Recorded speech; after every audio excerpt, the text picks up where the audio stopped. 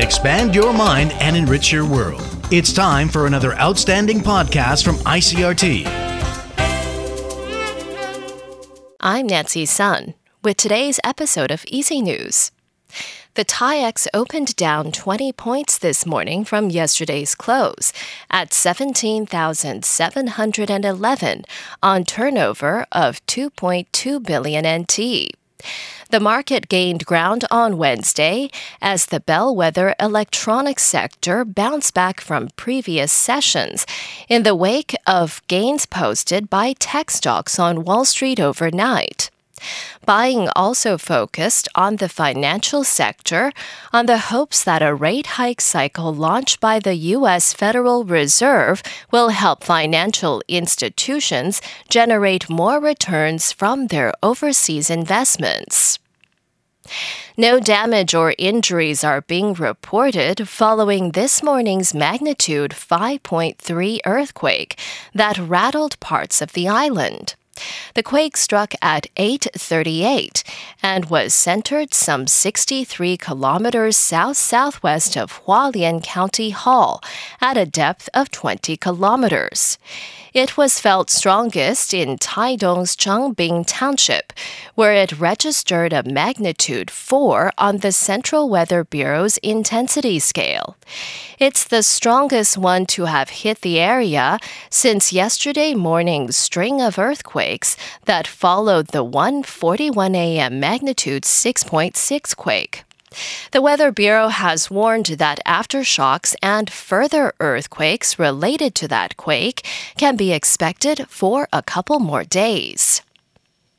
Taiwan's Zhou Tianzhen is being quarantined at a hotel in England after testing positive for the coronavirus. Zhou revealed that he tested positive after competing at the All England Badminton Open in Birmingham, where he lost in the men's singles semifinal on March 19th. He was slated to return to Taiwan after that, but tested positive for the virus after taking a PCR test before boarding his flight. A friend of his says the badminton player is currently experiencing only mild flu-like symptoms and is now scheduled to return to Taiwan sometime next month.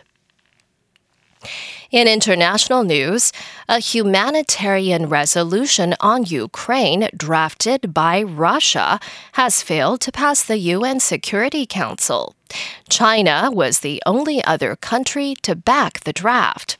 Sarah Walton reports. 13 members of the Security Council's 15-seat panel abstained from voting on Moscow's resolution. The draft called for safe humanitarian access to Ukraine and the protection of civilians, but it faced overwhelming opposition because it didn't recognise Russia's role in the conflict. The US described the resolution as farcical. China was the only country, alongside Russia, to vote in favour, saying it did so to encourage the international community to focus solely on the humanitarian response in Ukraine and to scale up its response. Meanwhile, the General Assembly is set to continue an emergency special session for a second day on Thursday before it considers two other competing humanitarian resolutions also addressing the situation in Ukraine. Sarah Walton, New York.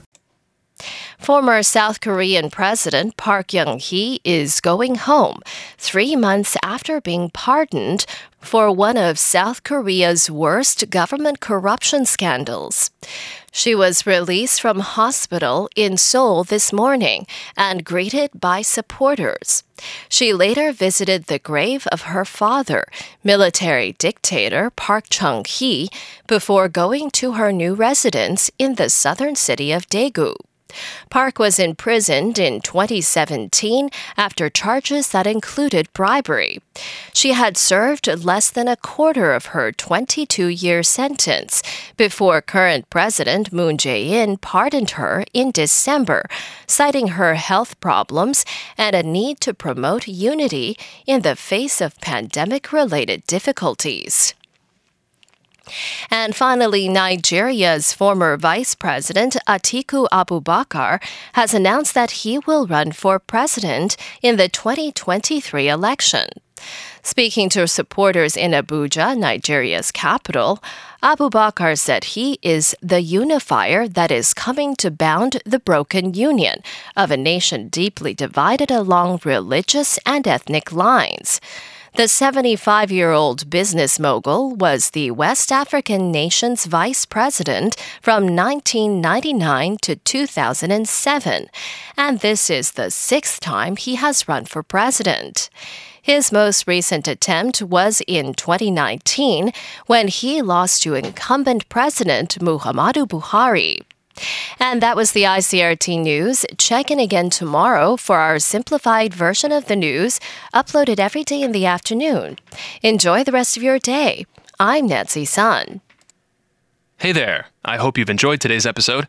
If you'd like to hear more from ICRT, you can check out our other podcasts. We've got Taiwan Talk, where we chat with a new guest every Monday, Taiwan This Week, a roundup of the news in Taiwan every Friday, and English in the News, for useful English expressions explained in Chinese. For some lighter news in both English and Chinese, check out News Bites and News for Kids. And if you enjoy them, tell a friend.